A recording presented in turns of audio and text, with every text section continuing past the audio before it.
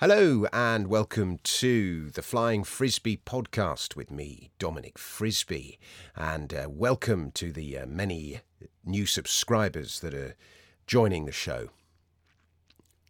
I think that's what you're supposed to say. Today's piece is called 15 Ways Bitcoin Makes the World Better.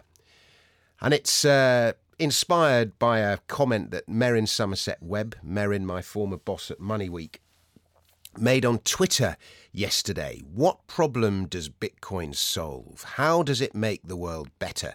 She asked. And it being Twitter, as you might expect, as well as some measured, sensible stuff, it met with a barrage of outrage too, with responses ranging in scope from it's a Ponzi scheme to it's destroying the planet to it's going to give us world peace. And I thought I'd answer Merrin's questions today, sheltered from the mania of Twitter in the calm surroundings of this podcast. I've been trying on and off to orange pill Merrin since about 2014, and I think it's fair to say Merrin does get it. She gets fiat money, inflation, money printing, the harm it does, all that stuff. And not only does she get it, she was several years ahead of us. Ahead of most of us on that one. She gets the need for apolitical money, lower taxes, less state, less central banking, fewer capital controls, all that stuff too. Goodness, she's been writing about it all long enough. She just isn't crazy about Bitcoin. And I don't want to put words in her mouth, but I think her objections broadly come under three main headers. First, she doesn't like all the Wild West scams, the blunders, the ensuing losses that have accompanied this new financial technology, the FTXs, the MTGOXs, the hacking, the extortions and all the rest of it. Yes, they're not Bitcoin, but bad actors operating in and around Bitcoin, but Bitcoin still has been the enabler. Two, she doesn't like the volatility. The price needs to be more stable if it's to be a legitimate form of currency or cash. And I think that's almost her biggest objection. And then there's three, even though Bitcoin in theory is open to all, in practice it's only open to those technologically savvy or organised enough to be able to store keys, passwords, wallets, seed phrases, all that kind of stuff safely. And there's no shortage of them, who's not comfortable with all that, tend to use third-party providers, which in the unregulated world of crypto leaves them vulnerable to all the things listed under first, all the Wild West scams, and so we're in a loop. So I think I've summarised Merrin's core objections. There's probably something I've missed, and I think those objections are quite legitimate. But here, in no particular order, are 15 ways Bitcoin makes the world better. 1. It separates money and state. If one body in a society has the power to create money at no cost to itself, while the rest of us must expend energy to earn it, it is inevitable that body will have disproportionate power and influence within that society. If you want to know why Western states have grown so large, so bloated, so invasive, look no further than fiat money systems and the power they give to the state.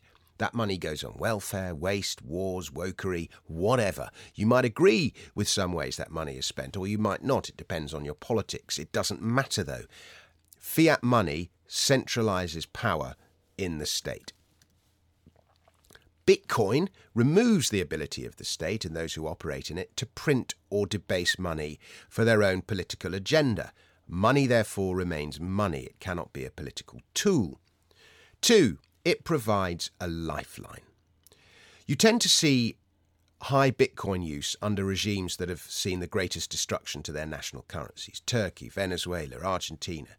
Bitcoin has provided citizens with an escape. 3. You can send any amount anywhere. Sending money across borders is hard, even today, whether for large amounts or small. If I want to return the $5 that somebody in New Orleans gave me last month when I forgot my wallet, or £1 to my friend in India to buy him a cup of coffee, or £1,000 to my friend in Iran, I'm not entirely sure how I would do all those things. There are Forex and other charges. There are processing fees. There can be capital controls. There might be a lot of admin and forms to fill in. Bitcoin is international, borderless, instantaneous, and cheap. 4. No more capital controls. Governments cannot control the flow of Bitcoin capital in or out of the economy. 5. It obviates central banking. The Bitcoin inflation rate is transparent and set in code. The central bank can't start using dodgy inflation measures. It can't set the price of money too high or too low for too long. There is no scope for human or policy error. 6. It increases financial inclusion. Around a quarter of the adult population remains unbanked. Around 1.5 billion people around the world, more women than men, still do not have access to basic financial services such as a bank account. This, more than anything, roots them in poverty. Yet almost everyone, over 90%, now has a smartphone. All you need to participate in crypto, to start sending and receiving money, is an internet connection. Bitcoin banks the unbanked. 7. It provides privacy. As the world goes cashless, your every transaction now relies on third parties who know what you are spending your money on. This will get worse with CBDCs. It means there is no privacy unless you use crypto.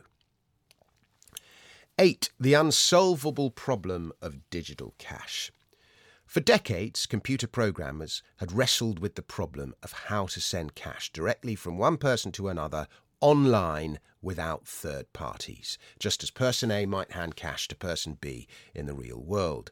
No one could solve the problem, so much so that it was deemed insolvable. Then along came Satoshi Nakamoto with his blockchain. It was a major technological breakthrough. 9. Digital scarcity. One key reason the digital economy has eclipsed the physical over the last 30 years is scalability. I can upload an app to the App Store and it can be downloaded 1 billion times. But if I had to manufacture and distribute 1 billion widgets, it would take a great deal more time and effort. Google can make one change to its algorithm, upload, and within moments, millions of people are benefiting. I can copy and paste some text, a picture, an MP3, any form of code, and send it out to millions. But if you can copy and paste money, then it quickly loses its value. How then to create digital scarcity? Satoshi Nakamoto and his blockchain had the answer. It educates. Number 10. Bitcoin has got millions, if not billions, thinking about money and money systems, questioning them and their impact in a way that has never happened in history. In our time, said the poet Ezra Pound, the curse is monetary illiteracy, just as an inability to read plain print was the curse of earlier centuries. But he said that before Bitcoin. 11. Excess money supply. In a world awash with debt-based fiat money systems, the supply of which inevitably increases over time, here is a limited, censorship-resistant, deflationary, using the old definition, system of money whose supply is finite. 12. It has created an entirely new economy and asset class. Crypto didn't exist 15 years ago. Now it's a multi-trillion-dollar economy, albeit one in a horrible bear market. Is it money? Is it a digital commodity? Is it a tech stock? It's a new asset class. 13. It has provided the young with an opportunity for revenge. You know how the economy is rigged against the young, whether it's through house prices, the tax on the future that is debt, or income tax taken to pay for boomer retirements. Incomprehensible to the over-50s, crypto is their revenge. 14. It stops cancel culture. Remember how the Canadian truckers had all their GoFundMe support that other Canadian citizens had donated stopped? Or how WikiLeaks had its funding turned off? Or any other number of other organisations with the wrong worldview have had their funding turned off? It's much harder to do with Bitcoin, where there is more freedom to transact. No more currency wars. 15. It stops energy waste and accelerates innovation. With Bitcoin's high energy use, it is accelerating energy efficiency, innovation in production, and the adoption of renewables. Roughly 60% of Bitcoin mining now derives from renewable energy. It costs 3 times as much to store a unit of electricity than it does to produce it. And around the world, so much potential energy goes unused or wasted, from gas flaring to hydroelectric in times of high water to nuclear. Bitcoin mining uses energy that would otherwise go wasted to create the most powerful computer network ever known to mankind. Narratives take hold over markets, but price often leads narrative. At present, with Bitcoin in one of its periodic winters and the price down 75% from its highs, negative sentiment has completely taken over. Few are talking up Bitcoin now.